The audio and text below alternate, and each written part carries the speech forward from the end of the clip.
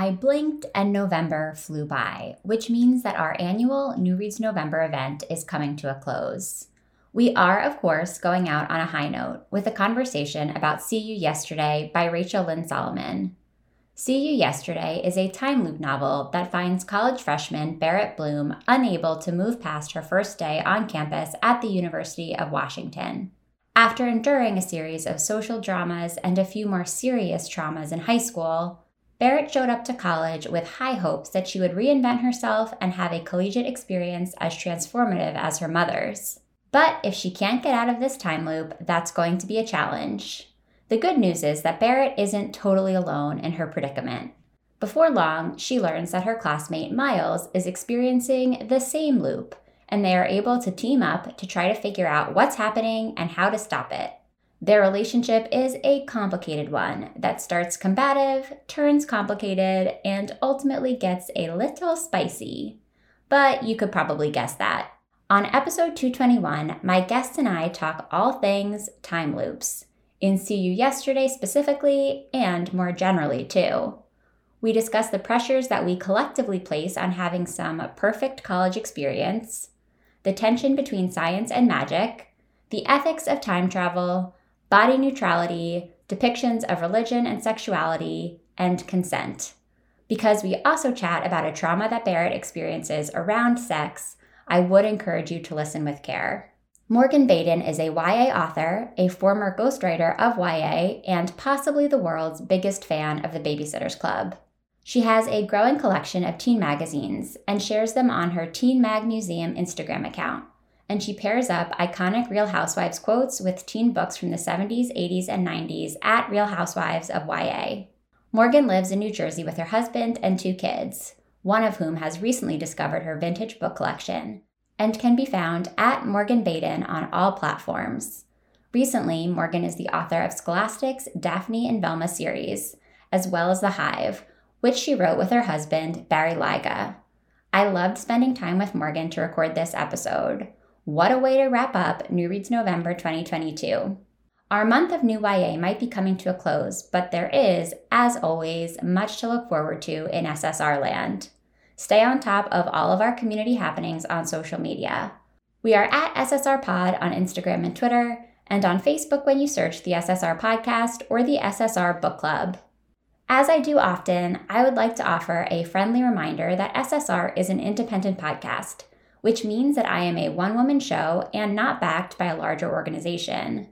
The contributions I receive from fans like you play a huge role in keeping the proverbial lights on, so that I can continue to create the content you enjoy. If you love what you hear on the SSR podcast, I invite you to learn more about becoming a patron. For as little as $1 a month, you can support my work and get some awesome perks in return. Check it out at www.patreon.com/ssrpodcast or by going to www.ssrpodcast.com and clicking support at the top of the page. On Thursday, December 22nd, I will be hosting a little end of the year remote Patreon party and all patrons will be invited. Hope to see you there. Episode 221 is brought to you by Kobo. Kobo brings everything you love about reading at your local bookstore or cafe to the modern world. Imagine having your favorite bookstore with you wherever you go, or being able to access 6 million titles at all times. Rakuten Kobo is here to make your reading life better. Download the free Kobo app or read using one of their e-readers, shop the always open Kobo ebook store, and easily integrate the power of reading into your everyday. Ready to elevate your reading world? Start reading with Kobo. Thank you so much for tuning in to New Reads November 2022. I hope you have had as much fun listening to these episodes as I had putting them together for you. Next week, I will be back with another amazing guest and one of our usual SSR throwback reads. In the meantime, let's go to the show. Welcome to the SSR Podcast. You may recognize SSR as an elementary school era abbreviation for silent sustained reading, but if you don't, that's okay. What it stands for here is Shit She Read. Each week, we'll crack the binding on an old school read written for kids or teens and talk about it from a kind of grown-up perspective. We'll obsess over heartthrobs, relive the frustrations of middle school, and say an occasional WTF to a beloved author. If we haven't met yet, I'm your host, Allie Hoff-Cossack, freelance writer, lifelong bookworm, and lover of anything covered in rainbow sprinkles. So find your favorite reading spot and a glass of wine. We're about to revisit some literary throwbacks right here on the SSR podcast.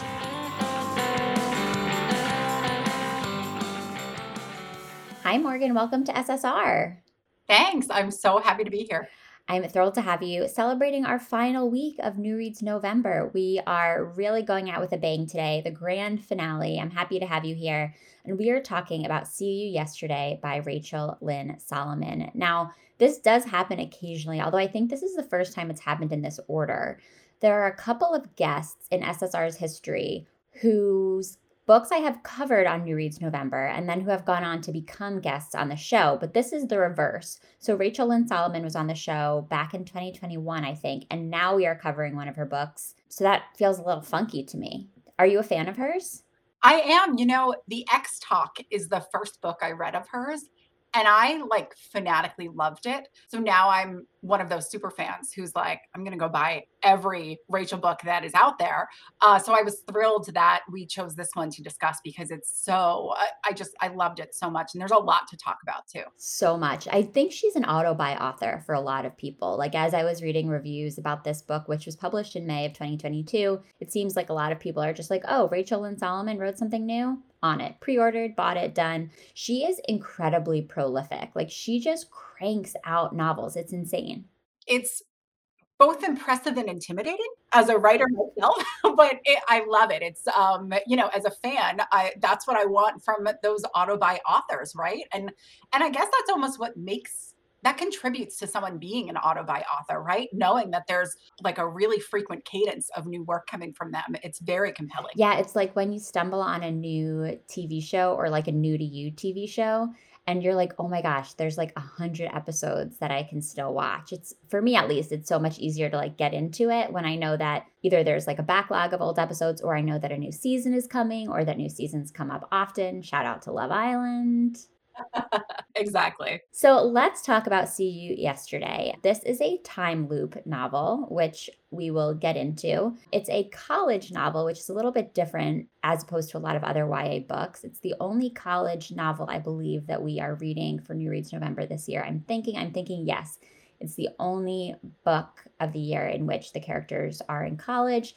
We have main characters Barrett, Bloom, and Miles. And Barrett is, I feel like I can only call her by her full name because she has such a great full name, Barrett Bloom. The book is told from her perspective, and she is arriving on campus for her first day of college, which is sort of like an unending day for most of the book. So I kind of wanted to get started by asking you, Morgan, what it felt like for you to start college, because Barrett has these very high expectations. She has heard about the wonders of University of Washington from her mother, and her mom really found herself in college and reinvented herself. And she did get pregnant with Barrett when she was in college, and she still managed to make it a fantastic experience despite the fact that it wasn't the way she'd planned. So Barrett almost has these impossible expectations. She's gone through a lot in high school, which again we'll talk about, and she wants to sort of leave all of that behind and move forward. Can you relate to that at all, or how did you approach that experience? Yeah, gosh, that's such a good question. And I think it's one of the things that made me start to love this book right away, really quickly, is because I could relate so strongly to Barrett's immediate situation. So I'll start by saying, I think as a society, we put way too much pressure on this idea of college is going to change your life and college is the best 4 years of your life and all that. And for some people, that's true and that's great. And for other people, it's not. And I think we need to normalize that as well, that it's just college is a place you go if you do go. And certainly you're going to learn more about yourself, but you're going to learn more about yourself no matter where you are. And I would love to, like I said, normalize this idea that college doesn't have to change your life overnight and it's going to be the best experience you've ever had. I loved college, but it took me a little bit of time to love it. And I would say probably the biggest reason why is I actually have an identical twin sister, and we're very close. And we had decided early on in high school that we wouldn't go to the same college. And it turns out I found that transition really difficult. For all the twins out there listening, I don't know if you can relate, but when I got to college, I suddenly realized I didn't actually know how to make friends because I'd had my sister with me the whole time, and she's a little bit more extroverted than I am. And so I guess in a way I had just grown accustomed to her sort of handling our social life in a way, which is really funny to think about. So I definitely struggled with that transition for the first semester of college. And then, spoiler alert, I ended up transferring schools to be with my sister and then had a great time. And we didn't even live together that first year, but like, I think there was just a comfort in knowing that we were on the same campus. We didn't have the same major, nothing like that. But I don't know. So I really felt for Barrett and this idea that she walked onto campus and was like, all right, universe, hit me with all the changes you're going to send my way. And that's tough.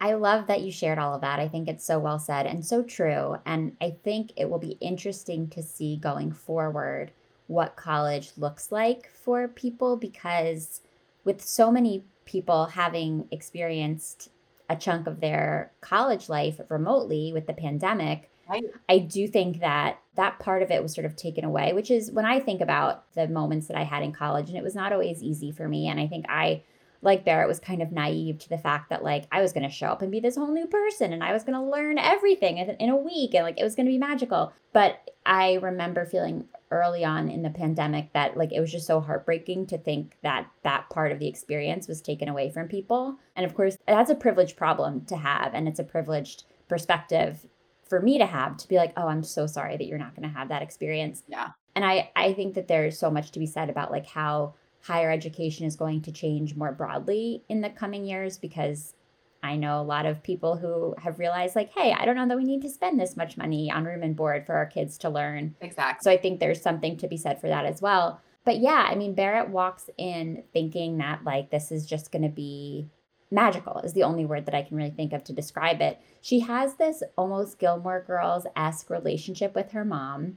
Her mom was very young when Barrett was born, and so they're friends more than anything, and they have amazing banter about pop culture, and they have all of these rituals, much like Lorelai and Rory, things that they watch, things that they eat. Did you notice the call out to Gilmore Girls a couple Yeah. times? At one point, her mom was wearing a Luke's Diner t-shirt. It was very cute. Well, I did find in an interview with We Need Diverse Books that Rachel Lynn Solomon does say that she had always wanted to write a mother-daughter relationship inspired by Gilmore Girls. So I was happy to see that confirmed. Yep. So I think that Barrett feels this pressure, although her mom never like applied it to her as pressure to like live that same experience. Like she's going to the same college that her mom went to and like kind of wants to relive history a bit. And of course, that's exacerbated by the fact that she had such a terrible time in high school. And the first day when we meet her, she wakes up and what seems at that time to be the worst possible thing happens, which is that a girl that she went to high school with named Lucy has last minute been put in her room as her roommate. She was supposed to have this other roommate named Christina. She was all excited to hang out with Christina. She was like, oh, here I am, like making a new start with this girl I've never met before. And on September 21st, the first day of classes, she instead wakes up to hear Lucy out in the hallway talking with their RA Paige about how annoying it is that she has to be put in this room because she was under the impression that she would have a single. And Lucy comes from this family of sort of like media magnates, like her parents own this big media company in Seattle. And so we get the sense that she comes from a certain amount of privilege and money, which is not Barrett's experience at all. And their relationship unfolds in interesting ways throughout the book. But I thought that it was kind of cool right off the bat that we knew that Lucy and Barrett had once been friends in middle school, I believe, like late middle school. And that kind of crashed and burned in their sophomore year when the first of Barrett's kind of mini traumas of high school occurred when Barrett was working on the school newspaper because journalism is her thing, which I loved as a journalism kid when I was in high school and then college. She uncovered a cheating scandal with the tennis team. And she wrote a story about how all the tennis players who ruled the school were cheating to get good grades. And in doing so, got them all like kicked off the team. It caused them all to lose their scholarships. And at the time, Lucy was dating one of those players. And so their friendship totally busted, and Lucy was so mad at Barrett for what she perceived to be causing this problem, although we know as adult readers now that, like, no, like, it was the guys that cheated to get good grades that caused this problem, and Barrett was just calling it out. And so, yeah, their relationship has already had its share of ups and downs. But even, I think, the relationship that you have with your roommate is kind of glamorized. Like, I think that's part of it. Like, I don't know about you, Morgan, but I grew up like seeing movies and TV shows and reading about like college roommates that became your maid of honor at your wedding, like all of these things. And I don't know if that reflects your experience at all, but I felt for Barrett that like not only does she not have a roommate that she wanted to have, but she has to sort of go backwards and deal even more with these people that kind of ruined her life when she was in high school. Yeah, I totally agree. And it was another moment where I not just felt for Barrett, but was like, oh, I feel like I can relate deeply to that. I don't know a single teenage girl who doesn't have one of those friendships that has been up and down like that, where you're super tight and then something happens and you're are maybe enemies or maybe just not close anymore. And then you have to figure out your way back to each other if that's the path for you. So I really liked that setup. I love a good story about teenage friendship because I think that can be mined so deeply in so many ways when it comes to identity and who we are and how to support each other and things like that. So I really liked that setup. And I agree, there's this like myth making around who your college roommate is going to be. And, you know, my first college roommate was actually, I had two because we had a forced triple because they had too many freshmen coming in. And I'm not in touch with either of them. We just sort of drifted apart even during college itself. Like we weren't each other's people. You know, luckily enough, I did find my people in college, but I think there is this glamorous idea that you're going to find your person in your very bedroom, in your dorm room on the first day, and then you're set for all 4 or 5 years. So I thought, like I said, that was a really great setup that Rachel did. 100%. I started college right at the beginning of like Facebook becoming Facebook in 2008. And so like the first photos on my Facebook are from my prom. So like it was really starting Oh, wow. to pick up steam at that time. And so when I was accepted to college and like decided where I was going to go, like, you know, there was a group for like class of Right. 2012. And so I met some people through that group. And of course, you're able to determine when you're 17, like in 5 minutes, like, yes, these are going to be my best friends because I talked to them online for 5 seconds. And so I ended up in a quad. There were four of us. And I don't talk to any of the three of them anymore. Wow. And like you, like, you know, I think I was like, oh, these, first of all, I was like, the odds are in my favor. There's three of them. So one of them is Right. going to be my best friend. And it was not a bad situation at all, but we drifted. Like I remember the first couple of weeks of school, we would go out together and, you know, that was a new experience for me because I was from the suburbs and I went to school in a city and I was not a partier at all in high school. So like they were sort of showing me the ropes of what it looked like to be a college kid, but by junior year, like I didn't really talk to any of them. Yeah. So it's weird like how you start. I just think you do grow so much between like being 17 and 18 and even being 19 or 20 and like being away from home for any period of time. Your perception of what that relationship is supposed to look like evolves a lot. But I would imagine, and I didn't have this experience like Barrett, but like it's so hard to imagine that kind of roommate idea evolving if you end up being stuck with somebody who's from your past. Because like how are you supposed to evolve with that person Yeah. who you can't help but feel stuck with? Yeah. It's like when you go home during winter breaks in college and Yeah. you revert to your 14-year-old self, even though you feel so much older and like you've changed so much. I feel like Barrett couldn't help but revert to who Lucy thought she was in high school and vice versa too. Because it's just like this subconscious thing when you're stuck with people from your childhood. Yeah. So let's talk a little bit more about Barrett's character, her personality, because I have like some complicated feelings about it, I think, but I think I could be convinced otherwise. So Barrett is quirky, which I love. Like she owns the fact that she's quirky. There's a little bit of not like other girls happening, but not in a way that I found tropey or annoying or over the top. Like she is not like other girls and she's cool with it, but she's not talking about it too much. Right. She has this super tight relationship with her mom, and much like Rory Gilmore, she didn't really feel like she needed a lot of other friends, especially after what happened with Lucy. She is very snarky and she has this incredibly smart humor. I think that one of my favorite things about this book, and I remember this from the other Rachel Lynn Solomon books that I've read, is the banter. Yes. Rachel Lynn Solomon writes banter so well. And so the way that Barrett banters with everybody is so fun, but especially with Miles, who we'll talk about shortly. What I also really appreciated about Barrett's character is that she represents somebody who is in a bigger body. And so there's a lot of body positivity, but not in a way that feels unattainable. Like, we have moments where we're inside Barrett's head and we're seeing that she's questioning herself and feeling insecure, but then getting to the point where she feels comfortable, sometimes not on her own, sometimes with the help of other people. And I think that that's a really realistic picture. Like, I just think we're not at a place yet where we can be like, yes, everybody automatically loves their body, no matter what size it is. I hope that we get there, and I hope we get to a place of body neutrality. But especially for teenagers growing up in 2022, I just don't know that that's realistic. So I love that Barrett is like, I'm a little uncomfortable in my body.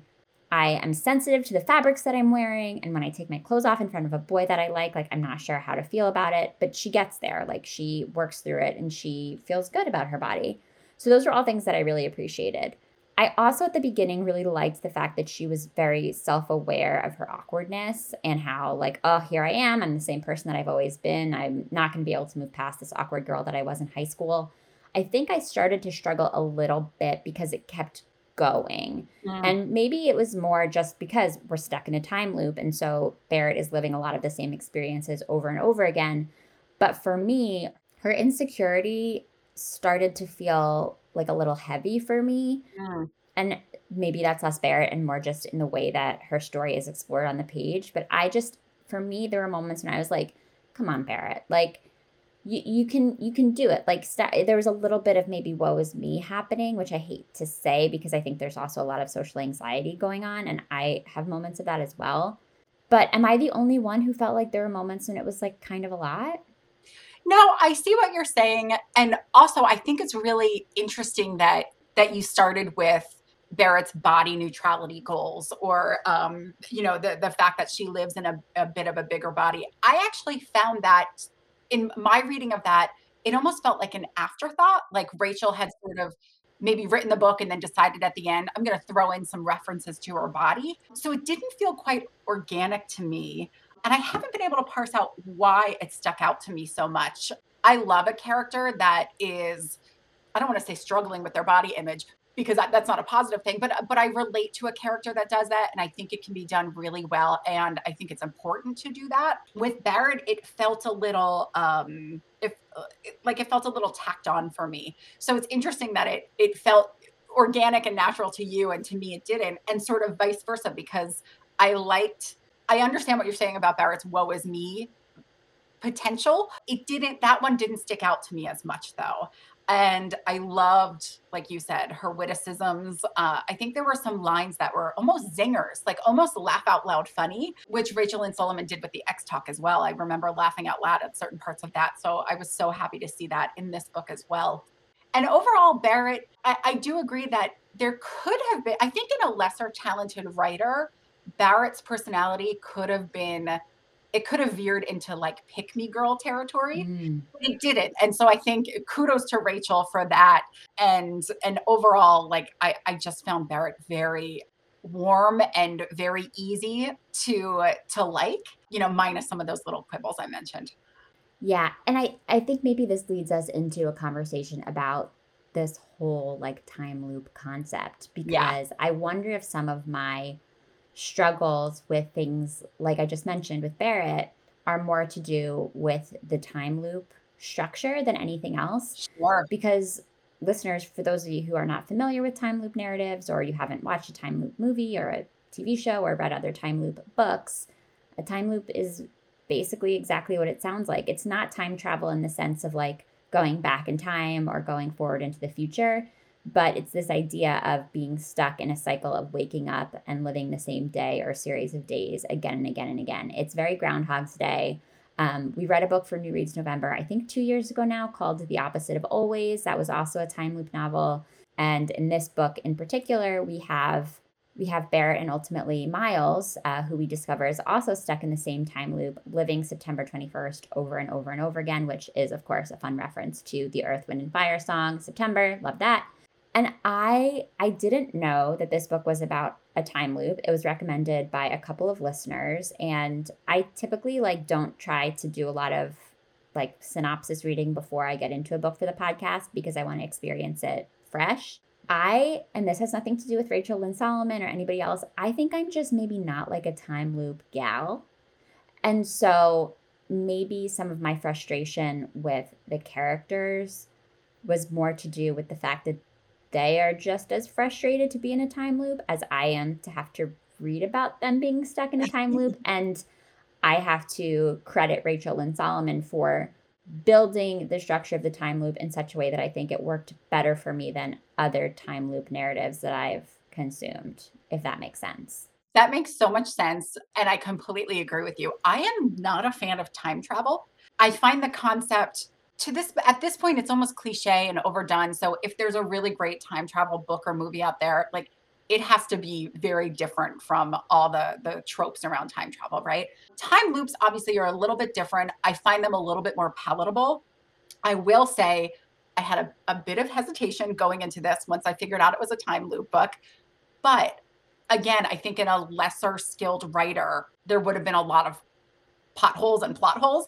But I think she did enough building in of unique parts of this particular time loop that it felt fresh to me. And I don't know if we can talk about this without getting into spoiler territory, but the idea that Miles and Barrett were at different points of the time loop, I thought was very fresh and interesting to think about. And the fact that the longer they were in their time loop, they started to get sort of physical symptoms and brain fog, and they were forgetting things and things were blending together. That also felt fresh to me. And maybe it's not fresh, and maybe I just don't read enough time loop books, but it felt like, oh, there's something cool for me to hang on to here because this feels different from other time loops that I've read. So I'm totally with you, Allie. But again, I think there was enough uniqueness in this one that it kept me sticking around. So first of all, I think we have another sort of opposite thing wherein I actually like time travel Oh, that's so funny. more. I don't love when it veers too far into like sci-fi territory, but I Mhm. love like a more face value time travel concept. And time loops for me can be a little fatiguing. Oh, funny. And I think this one, if there was anything that I would say, like, not that Rachel and Solomon needs my constructive criticism, but I think that this book, more than other time loop books that I've read, like, we really get into every single day. And I felt like maybe a couple of the days could have been edited, but that's just me. I would agree with you there. It was a little long for me. Yes. I struggled, I would say, in the middle of this book. And I know because I read a couple of reviews that I'm not the only one. So, Rachel, if you're listening, I hope you'll forgive me. And you are a beautiful writer, and I would read all of your words. It just maybe this one was a little long, but send me things, please. Yes, I agree with you, Morgan, as well, that there were a couple of interesting little details. And I don't read a lot of time loop novels. Now people know why. So I don't know for sure if they're fresh either. But as we learn more about Miles's situation, it got me thinking about like, I guess there's different ways to do this. So Barrett meets Miles on her first day of college, the first September 21st, and they meet in a Physics 101 class, which Barrett is only attending, of course, because it's a requirement. And I related so deeply to that because I was a journalism major and I was like, how dare you? How dare you make me take a science class? But the way that the professor, who happens to be Miles's mom, taught physics made me kind of wish that I'd taken a physics class in college. I think I took something random because I thought it would be easy and it ended up being really hard. And I should have just taken physics because it sounds really cool with the right kind of professor. She meets Miles and he's surly and grouchy and he's super into physics. Like as into journalism as Barrett is, Miles is that into physics. And they do not get off to a good start. Like they both have bad first impressions of each other. But once Barrett figures out that she's in a time loop and then figures out that Miles is the only other one that's stuck in a time loop, Miles tells her that he has met her way more times than she remembers meeting him. Like he's been stuck in September 21st for a much longer period of time. And something that I think is such a credit to Rachel is that in these kinds of situations on the page, I often find myself like needing to understand it. And if I don't get the science or the reasoning behind it, it drives me wild and I like can't move forward. And I didn't really care about that part in this book. Like there are moments where Miles is trying to like theorize the scientific part of it and like why are they stuck in this time loop? And he goes into a couple of like physics lectures about relativity and that sort of thing. And I didn't really understand what he was talking about. And I didn't feel like I needed to clarify. I could just move on. I could move right on forward. And so I think that that says a lot, again, about how this author is able to bring in so many different aspects of these characters' experiences, because Miles is talking about it with respect to science, but Barrett also has a lot of theories about how it might actually have to do with like the way they're living their lives. It might be a little bit more magical and less scientific. So, to your point, Morgan, I think that there were a couple of little sort of twists in the way that the time loop is presented to us that made it a little bit more intriguing. Yeah, I love that. I think the tension between Miles's pro-science approach to figuring this out and Barrett's sort of pro-magic approach to figuring it out, I thought that was really cute. I actually think that could have been played up even more, but that's just because I like that tension sort of between science and magic. And it's funny, you said the way I feel about time travel is the science behind it like breaks my brain, and I don't want to read Right. a book and have to do math while I'm reading it. And so that's Yes. one of the reasons that I don't love it. And so again, it's funny to hear you say a similar thing about the time loops and the physics behind it. But yeah, I really liked how that was played up between the two of them. And we can talk about Miles for a second too, like the Yeah, let's do it. almost like the stereotypical grumpy science guy, like who's a little bit nerdy. Like again, I think Rachel did a good job playing with that trope. I liked Miles right away, and I liked how I thought that it was almost a twist when Miles confessed to Barrett that he's known her much longer than she's known him. And there were some really good moments in there that I won't get into for spoiler reasons, but it really sort of I think it brought a new dimension to Miles as a character. Suddenly thinking like, oh right, he's been through this time loop what 6 times longer than she has at this point, and what must that be like? And to me, it sort of layered his character in really rich ways. So he didn't feel like this stock love interest character. I was into Miles as well. I liked him as a love interest. And I will bring this up because we talked about Barrett's body insecurities, but when I was reading some reviews online, and this hadn't occurred to me as I was reading, to be honest with you, but some of these reviewers pointed out the fact that, Barrett is insecure about her body and Miles is insecure about his ears, which I Mhm. like did not pick up on in any sort of like consistent way. But these reviewers were like praising this book for like showing different kinds of body insecurities, and specifically like showing a body insecurity for somebody who was like not assigned female at birth, because of course that's something that we are used to. But to see this like college dude be so focused on his ears, and Barrett finds them cute. So I just wanted to point that out because I think it speaks to this larger conversation that we are seeing pop up more in contemporary pop culture for teens about the way we process our physical bodies. Yeah, love that. I thought it was a really nice reminder, especially for what is primarily likely a female reading audience for these books, that we talk a lot about girls and self image, but we don't talk a lot about boys and self image and how it plays out, particularly for teenage boys. So I thought it was a really important, yet subtle and not in your face reminder of that situation. Yes. Something else that I thought was interesting about Miles was when he confides to Barrett about his first impression of her and the fact that he was intimidated by her initially. And we don't know exactly like how many days it's been since he met Barrett. We only know how many days it's been since Barrett is aware that she's met Miles. Like this is where it gets a little confusing and murky for me, and it might break my brain.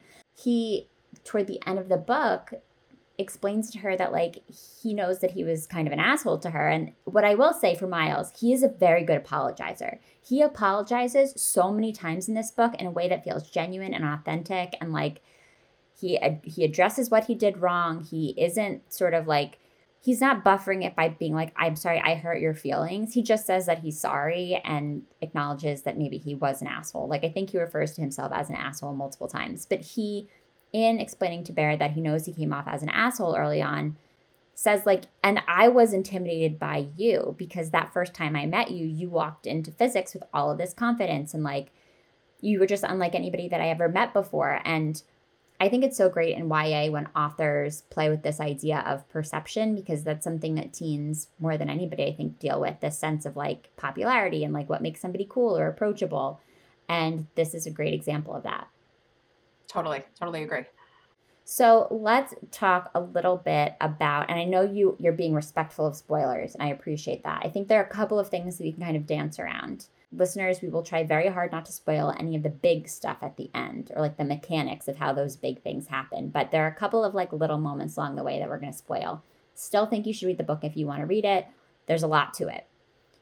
So, one of the moments that really causes tension between Barrett and Miles is a realization that Barrett and Miles have kissed in a timeline that Barrett cannot recall, or this version of Barrett cannot recall, but Miles can recall it. Like he knows that they've kissed, but Barrett doesn't. And she gets really pissed because she's like, this is information that you've been withholding from me. And I don't know what to do with that information. And it's just as she's kind of starting to trust him. And as we mentioned before, Barrett has been through quite a bit of trauma in high school, a lot of it related to sex and intimacy with a boy that she was interested in, who she went to the prom with. And so she feels very betrayed by a boy that she was finally learning to trust. And then she finds out that he's been keeping what she perceives to be this huge secret from her. What did you think about that, Morgan? What did you think about her reaction? Yeah, I will say, you know how some readers read a book and are sort of actively trying to think of what's going to happen next? Yeah, My husband is like that. Like he's actively trying to solve the mystery or whatever. I'm not like that. I am me just neither. enjoying, okay, good. I'm just enjoying the present chapter as it comes. That felt like such a great twist to me. I was not expecting it. And even you just describing it and recapping it there, I actually got chills again because I thought it was so well done and really raised so many great character questions, right? That Rachel could have mined even more, which is like the ethics of time looping like this, right? Like if you're stuck in a time loop, what do you owe the people that you're talking with in your day of time loop, right? So I thought that was really well done. I think it was, if I were Barrett, I too would have felt betrayed almost, especially as you said, their relationship was, they were building more trust together, they were getting to know each other. It almost felt like they were, like Barrett felt like they were in this safe space together and they were facing this issue as a team, right? And so to find out that, oh yeah, like he has multiple other lives with me that I'm never going to know. I mean, what a like it's like a mind meld, right? Like picture the emoji of the brain exploding. That's what it felt like to me when Barrett discovered that. Yeah, I don't know if I would be as upset as she was. Like she was ready to never speak to him again. I think that if they weren't the only two people stuck in this time loop, she would have completely written him off. Yeah, probably. And also, again, as you mentioned, she's coming from very recent trauma regarding sex. And so I think if she hadn't had that background, maybe it wouldn't have been a big deal. But knowing who she was and where she was coming from, it felt like a really big thing for her. Yeah, for a little bit of context, listeners, Barrett was asked to the prom by a boy that she did not expect to be asked to the prom by. And she was like, sure, fine, whatever. Like they didn't have any real relationship before. And Barrett has this approach to sex that's very, like, I don't want to say transactional, but I think she sort of feels the way a lot of high schoolers feel, honestly, which is like, I kind of want to get this taken care of before I go to college. And as I've developed my own understanding of the way that sex and intimacy are portrayed in media, my thoughts about this have changed because I think, I did have that feeling a little bit when I was in high school. And I think when I was a few years out from that, I had more judgment toward myself about that because I was like, oh, she's so naive. Like, why would I think that girl? Like, who was that girl who thought that this was just something to check off the list? And with time, I've realized that, like, at least in my view, with safety, with consent, with comfort in whatever version of the relationship you have, I get it. Like so much change happens when you are graduating college and leaving the nest in any way. And it is sort of nice to like not feel like you have this huge pressure on yourself. Of course, separate from any like religious or fundamental belief that you have about waiting to engage in sex until a certain milestone of your life. Hmm. That's kind of where I land on it after all of these years. So I get it. Like I get why Barrett felt that way. And she's like, okay, great, it's prom night. Like, I feel fine about this. And her date, Cole, got a hotel room. And she seems like pretty much on board to have sex with him. And it was like fine, not great, which I think is true of a lot of first time experiences. And I love the frankness with which Rachel and Solomon approaches that. But what happened next was the true trauma, which is that Cole blows the whole thing up to the whole school. And we find out that Cole's older brother was one of the boys whose scholarship was canceled because of Barrett's investigative reporting at school. And so in order to get revenge on Barrett, he like starts this whole hashtag, which is Bloom. debloomed because her last name is Bloom, and they start putting roses all over school. Like he tells everybody that he had sex with her, and because she is not like conventionally hot by the standards of this school, it becomes this whole joke, and that is traumatic. And I would imagine, having not been through this, like despite the fact that he had consent and they consented to this experience with each other, like you sort of lose the feeling that you did consent when it becomes a much bigger thing. And so well, I don't know that I would be as mad at Miles as Barrett was. I feel like it speaks to this larger question of consent. And I notice in all of Rachel and Solomon's books, like she's always very clear about consent in love scenes. Yep. And even in like more innocent scenes, like there's always consent, like, can I hold your hand? Like, is it okay if I touch you? And I wonder how much of the plotting of that moment was about the author considering, like, what does consent mean? A, for somebody who's been traumatized, and B, in a situation where like we can't recall each other's timelines and like our Right. history together is so confusing. So I think there's just like a lot of layers there. Yeah, I think that was so well said, Ali. And just to hammer it home for listeners, Rachel doesn't go into like brutal detail or anything like that, because like you said, the sexual act with Cole was consensual. But man, the heartbreak that follows, it was easy to read but hard to stomach, if you know what I mean. Like, so once again, I think just really well done. And this idea, like you said, consent as a theme in the book, but on multiple levels and in multiple ways, which is really interesting to explore. Yeah, and it's I think for me it like was like, oh, consent is more than just about like whether or not the actual act is consensual. Like the whole sort of context should be consensual in order for it Right. to be a positive experience for everybody. And I guess if we're going to look at the time loop situation, like that circumstance complicates consent in its own way. So Right. that was one of the sort of hiccups that Barrett and Miles find themselves navigating. We won't get into all the details, but the good news is that they get over it and they do end up having a lovely little love story. It's a slow burn. So, in the process of figuring out why they're stuck in a time loop and how to get out of the time loop, they, of course, finally realize, like, hey, it's kind of cool that we're stuck in a time loop. Like, there are a couple of days where they're really frustrated and they're trying to figure out how to get out of it. Miles is, of course, coming to it with the science mindset, and Barrett has this journalism mindset, so she's good at research. And they're getting frustrated because no matter what they seem to do, the same stuff keeps happening and they keep waking up on September 21st and there's nothing that can be done about it. So they realize, like, let's have a fuck it list, is what they call it, because she's like, a bucket list is too morbid. Nobody's dying, but fuck it. We're stuck in a time loop. So what do you want to do? And so they start having all of these adventures. They like blow all this money on a first class trip and they turn the indoor swimming pool on campus into a ball pit, like all of these things. So, Morgan, if you had a day that you knew you were stuck in a time loop, like what kind of stuff would you do? I think they had it right when they got on that first class plane and flew around the world. I think is Disney World the first place they went to? I can't remember, Yes. but I was like, oh yeah, I would go somewhere amazing and just spend the day blowing money, having fun. They did. I thought it was very funny that they like adopted 15 dogs one day, Yep, I would do that. I was like, yes. which was so cute. But also, I'm like, I don't want to take care of 15 dogs for the whole day. So, but it was very cute. I loved the ball pit. Yeah, I'd go to the best restaurants. I'd go to all the theme parks. I'd find the most crystalline blue waters and spend the day in them. Such fun.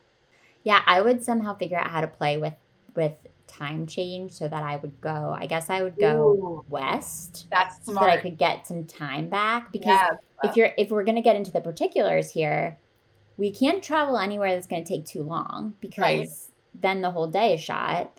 But you also want to go someplace cool. You don't want Yep. to lose too much time. So I feel like going west would be really the way to do it. But yeah, Right. I'm like, put me on a plane in first class. Never done that before. I want to shop. I want to eat great food, lots of ice cream. I would like to be covered in golden retriever puppies in some way. So yeah, I thought that was really fun. And like, I wonder if this book will be adapted into a movie, because you can kind of like see that as a fun montage. Yes, absolutely. The fun and games montage. Yep. Let's chat a little bit about Lucy and some of the little shifts that happen in Barrett's relationship with Lucy, because what's so hard for Barrett is that like there are a couple of versions of September 21st on which big things happen. Like there are these monumental moments that she has with certain people, or she has realizations, but of course when she wakes up on the next version of September 21st, those other people can't remember what happened. So there is a day that she is able to come to an understanding with Lucy, and it's so annoying because then it's gone and she kind of has to start over from scratch. But there is one day where she learns about something that Lucy is dealing with at home, which is a father who is extremely strict about what she is supposed to study. And Barrett kind of had this idea that Lucy loved journalism as much as she does. And, you know, Lucy was the editor in chief of their high school paper. And yes, that clearly is related at least a little bit to the fact that she comes from this rich media company. But Barrett just assumes that she's doing what she wants to do because Barrett comes from a home where that's encouraged. But through a series of events on one of these time loop days, Barrett finds out that no, Lucy would actually really like to be studying dance. And her dad won't pay for her to go to college or really support her at all unless she majors in journalism and writes for the school paper and all that stuff. And he won't even let her like be on the university dance troupe for fun. I liked this depth to the character, and I thought it represented an interesting like shift in Barrett's thinking about Lucy, because of course like while Lucy has so many other privileges, something that she doesn't have is Barrett's mom, who just embraces everything that Barrett wants to do. But it felt like a little bit of like poor little rich girl energy for me. I wish that there was something different. You took the words out of my mouth. I was waiting for you to pause so I could be like, it felt a little poor little rich girl for my tastes. It's like she just wants to dance. Like, come Right. on. It was real like Sarah Jessica Parker girls just want to have fun vibes. No, but and I think this was of all the characters in the book, I actually think Lucy was my least favorite, and I think the least developed character. I wanted more honesty and authenticity in their ultimate relationship anyway. But I think the conceit of like, oh, she just wants to dance, but her mean rich dad won't let her. It felt a little like seriously, if she wanted it that badly, she could make it work. She could fund college herself or take a gap year and figure it out and get a job. Not to throw solutions at her, but it did feel a little weak in my opinion. Well, and I definitely didn't buy that Barrett would buy into it. Like, Barrett is way too snarky to, like, actually think that this is a serious problem. Totally. Yes. So, broadly speaking, before we start to wind down our conversation about See You Yesterday, I want to make sure we touch on the representation that we see in this book, because there's so much good rep, as we see in all of Rachel Lynn Solomon's books. And I can say this now because we are at the end of New Reads November, as we see across the spectrum of books that we've covered this November. Yay, love to see it. So Rachel Lynn Solomon has talked at length about her passion for representing Jewish characters on the page, and we see that both with Barrett and Miles, whose dad is Jewish.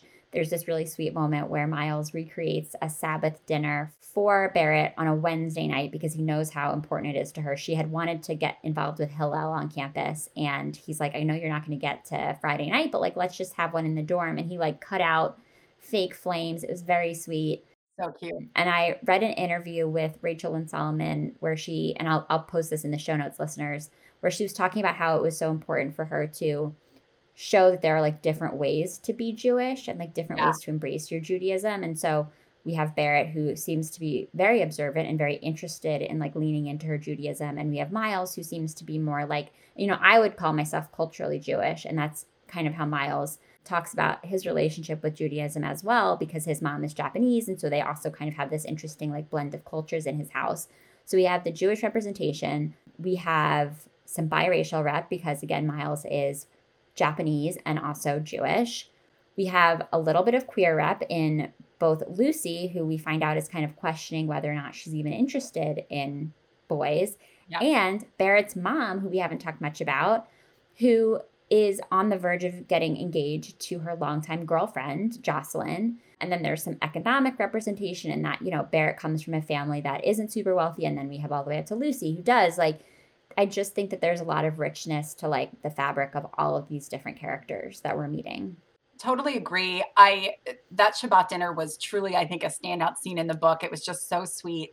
And the just generally speaking too, like the representation was just so natural. And that's what I love about representation in books today. It doesn't feel like an afterthought. It doesn't feel like someone tried to cram it in at the end because an editor said so. Like it was just very natural. This is what our lives look like. And that's what Barrett's life looks like. And I just loved it. I thought it was really well done. Yeah, what you just said got me thinking about the fact that, like, I think even 5 or 10 years ago, if this book had been written, an editor might have encouraged the author to say, like, to write into the book, well, Barrett's mom used to sleep with men, and Right, that's why she got pregnant in college. And right. then like, there would have been this whole backstory about how, like, Jeez, yeah, she's like off men now, and this is why. And like, she became like, which is just not accurate. Like, that's yeah, not accurate to yeah. the way that people experience sexuality or live their lives. And I think that there wasn't even any mention of like the phrase bisexual or the word Right. bisexual, but like Yeah. afterward, I was like, oh, Barrett's mom is bi. Cool. And again, like, I think the difference that a couple of years can make in our ability to just take in this information and move on, it's great. I love to see it. Yeah. Did you even notice with Lucy? I even got the sense that maybe she's ace because she said she's not even sure if she's interested in boys, but then didn't say, but I do like girls, So I was True. like, oh, there's even ace representation here, possibly. So it just felt, again, very smooth and low key. Yeah. Smooth, low key, loved it. So, on the whole, Morgan, how did See You Yesterday compare to the books that you read when you were a teenager? And what do you think that says about the direction that publishing is moving as a whole? I really enjoyed this book in a lot of ways, and in a lot of places, despite my hesitation about time loop and time travel and the general time universe of books. I grew up in the 80s and 90s. I'm about 10 years older than you, Allie. And so YA was not really a thing other than like the freshman dorm books or, some sort of random like Linda Cooney books that were out there that I love, but they weren't YA in the way that we know of YA today. And so when I think of what I read back in high school versus what kids have access to today, I'm so jealous of kids today. And I'm just glad that there's such a thriving adult YA community too, not just as a writer, but as a reader. Like, this is what I want to read. And it's such a delight, like we already mentioned, to read books that really accurately reflect the worlds that we live in. Beautifully said. And speaking of things that you like to read, Morgan, what have you been reading lately and liked that you want to share with our audience? Yes. So we are recording this in early November. So Halloween has just ended. And I'm one of those like seasonal readers. So starting in early September, I've been exclusively reading witch books and ghost Oh, books and whatnot. So I have to give a shout out to The X Hex by Erin Sterling, which is a really sort of almost lighthearted witch books. There's like dark and creepy witch books or light and funny and romantic witch books. And this one veers towards the latter. So that was really fun. And then to really get my like horror movie vibe going, I really liked Final Girls by Riley Sager. And also, like, this is the time of year that I reread Grady Hendrix, who I think is such a master of like weird horror. So I highly recommend. well, and I will recommend this one to you, Morgan, because I don't know if you've read it. Have you read Rachel Lynn Solomon's We Can't Keep Meeting Like This? No, I haven't read that one yet. It's so good. I don't know if it's her last YA book, maybe it's two YA books ago. It was like one of my favorite books that I read last year. It's so good. I'm obsessed with it. I told everybody that I know to read it. So, my recommendation to you and listeners, if you have not read this yet, We Can't Keep Meeting Like This by Rachel Lynn Solomon. Very fun, very good. Jotting All it the down all right the now. Rachel Lynn Solomon things. So I am seeing behind you, Morgan, you have a lot of your books stacked so nicely in like height order, which I love. The Virgo in me is thrilled about that. But I want to toss it to you to share a little bit about your work, what books you have out in the world, and maybe what's coming up. Sure, yeah. So I actually started my writing career as a ghostwriter for some best-selling YA series. So that was like a crash course in how to write a book on a deadline, which was super helpful. I call it my like 5-week MFA program. That's what ghostwriting was for me. And then my debut actually came out in fall of 2019. It's called The Hive. I co-wrote it with my husband, who is Barry Lyga. He's got like 27 books out. It was really interesting having my first published book under my own name be co-written with my husband. And I could talk for hours about what it's like to write a book with your husband. It's very fun. And then after The Hive came out, I started writing the Daphne and Velma trilogy for Scholastic. So this is a YA reboot of Scooby-Doo starring Daphne and Velma with sort of their friendship front and center, which was so fun to do. And I talked at the beginning of our conversation about how I love to really get into like teenage girl friendships because I think there's so much there, and so much to unpack. And so I was able to do that with that trilogy. So that was really fun. The last book in the trilogy just came out in September of this year. It's called Buried Secrets. And then I had a short story in an anthology, a YA fiction anthology in the spring called Generation Wonder. And that was my real first experience like writing a short story, which is a whole different ball game. So very cool, very challenging in a different way, and really a lot of fun to be a part of. So I would encourage people to check out that anthology because there's some really amazing writers in there. Elizabeth Yulberg, Lamar Giles, like just a really great list of YA authors. And otherwise, I have to say this is so funny because when I started reading See You Yesterday, I laughed to myself because I'm in the middle of a new manuscript, YA, and my main character's last name is also Bloom. So it was very funny to read Barrett Bloom, and I felt a kinship with Rachel Lynn Sullivan. Well, I love that. Maybe there's something about like, the parallel universes or something that I was supposed to learn that Maybe. you and Rachel and Solomon writing somebody with the same last name, there's something there, but my brain is going to break if I think about it much, much more. So excited for you and all of the amazing work that you have out in the world. I will make sure that I link to all of it in the show notes for this episode. Thank you for joining me for this grand finale of New Reads November. Another great year of new YA in middle grade, and I'm glad we got to wrap it up together. Thank you. So much fun. Bye. SSR is part of the Frolic Podcast Network. Find more podcasts you'll love at frolic.media/podcasts. Thanks so much for listening to the SSR Podcast. Check out our website at www.ssrpodcast.com for show notes and other information. And be sure to connect with us on social media for updates on upcoming episodes, behind-the-scenes inside scoop, and some good old-fashioned book talk. Find us at SSR Pod on Instagram and Twitter, and search SSR Podcast on Facebook to join the group. To reach out directly, you can send me an email at hellossrpod@gmail.com. If you're loving the show, it would mean so much if you could subscribe, leave a 5-star review, and share your thoughts with a comment. And don't forget to tell your friends, too. In the meantime, happy reading. I'll see you next time on the SSR Podcast.